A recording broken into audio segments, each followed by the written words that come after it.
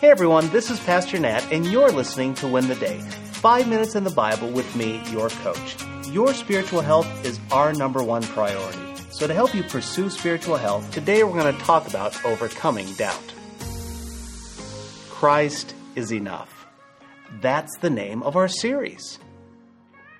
But if this is true, then why do we struggle so much with trusting Him in our trials? Why do we abandon Him when life is calm? The answer might be because we don't know Him as well as we should. Yesterday, we began to answer the question, who is Jesus? Now, yesterday we discovered that Paul said Jesus is God. There is no one like Him. But today we want to keep answering that question, which should help us see why Christ is truly enough.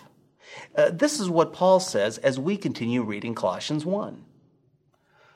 For through Him God created everything in the heavenly realms and on earth. He made the things we can see and the things we can't see, such as thrones, kingdoms, rulers, and authorities in the unseen world. Everything was created through Him and for Him.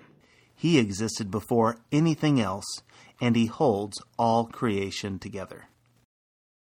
What Paul is addressing is the heart of the Colossian letter. It is all about declaring who Jesus is. Jesus is 100% God. That's why Christ can't be the first created being. Christ has always existed. He created both the visible and the invisible world. All things were created through Jesus and for Jesus. Jesus is even the one who holds the universe together. Not only did Jesus create the world, He sustains it. Now you may be wondering, but Nat, doesn't gravity exist? Yes, Jesus created it. He oversees it, and He holds it together. You see, what we find in creation is God's thumbprint. It's all over the universe. No one can honestly deny God's existence, and no one should deny Christ's divinity. You may be wondering, so what?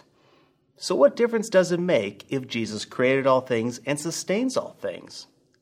Well, think about this. If Jesus was before time, space, and matter, and He created time, space, and matter, then what is it in your life that He can't handle? If Jesus has the power to create the universe, and He has the authority to hold it together today, why can't He hold your life together? Friend, He has the power. The question is, will we trust Him? Paul wants us to. Jesus deserves us to. Jesus is over the seen world and the unseen world. Jesus doesn't miss a thing. The elections, the civil unrest, the pandemic, race wars, financial crisis, health diagnosis, a wayward child, and so on. It's all being watched by Jesus. That's why this is my challenge for you today. Admit your doubt. Admit that you struggle with trusting Christ. But don't just stop there. Admit it, and then ask God for the knowledge and the understanding you need to truly trust Christ completely. Look, we all struggle with doubt. Even Pastor Nat doubts. You see, when the tire goes flat on our way to Florida, I question God's goodness and control. When our ceiling begins to leak, I wonder what God is up to. When my third son was diagnosed with epilepsy, you better believe I doubted God's power and Christ's goodness. But I use that doubt as a tool to grow in my knowledge, to grow in my understanding, my love, and my trust in Christ. You know, Jesus hasn't changed. His power hasn't dropped one bit. Jesus Christ, He is fully God. He is fully powerful, and He has sovereignty over all. So today, admit those doubts. Tell God. He knows them, but He wants to help. And then ask Him for that knowledge, for that understanding that you need to trust Him fully.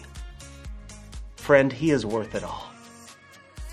Who is Jesus? He's God, He's the Creator, and He's the Sustainer. Knowing this, now you can go win the day.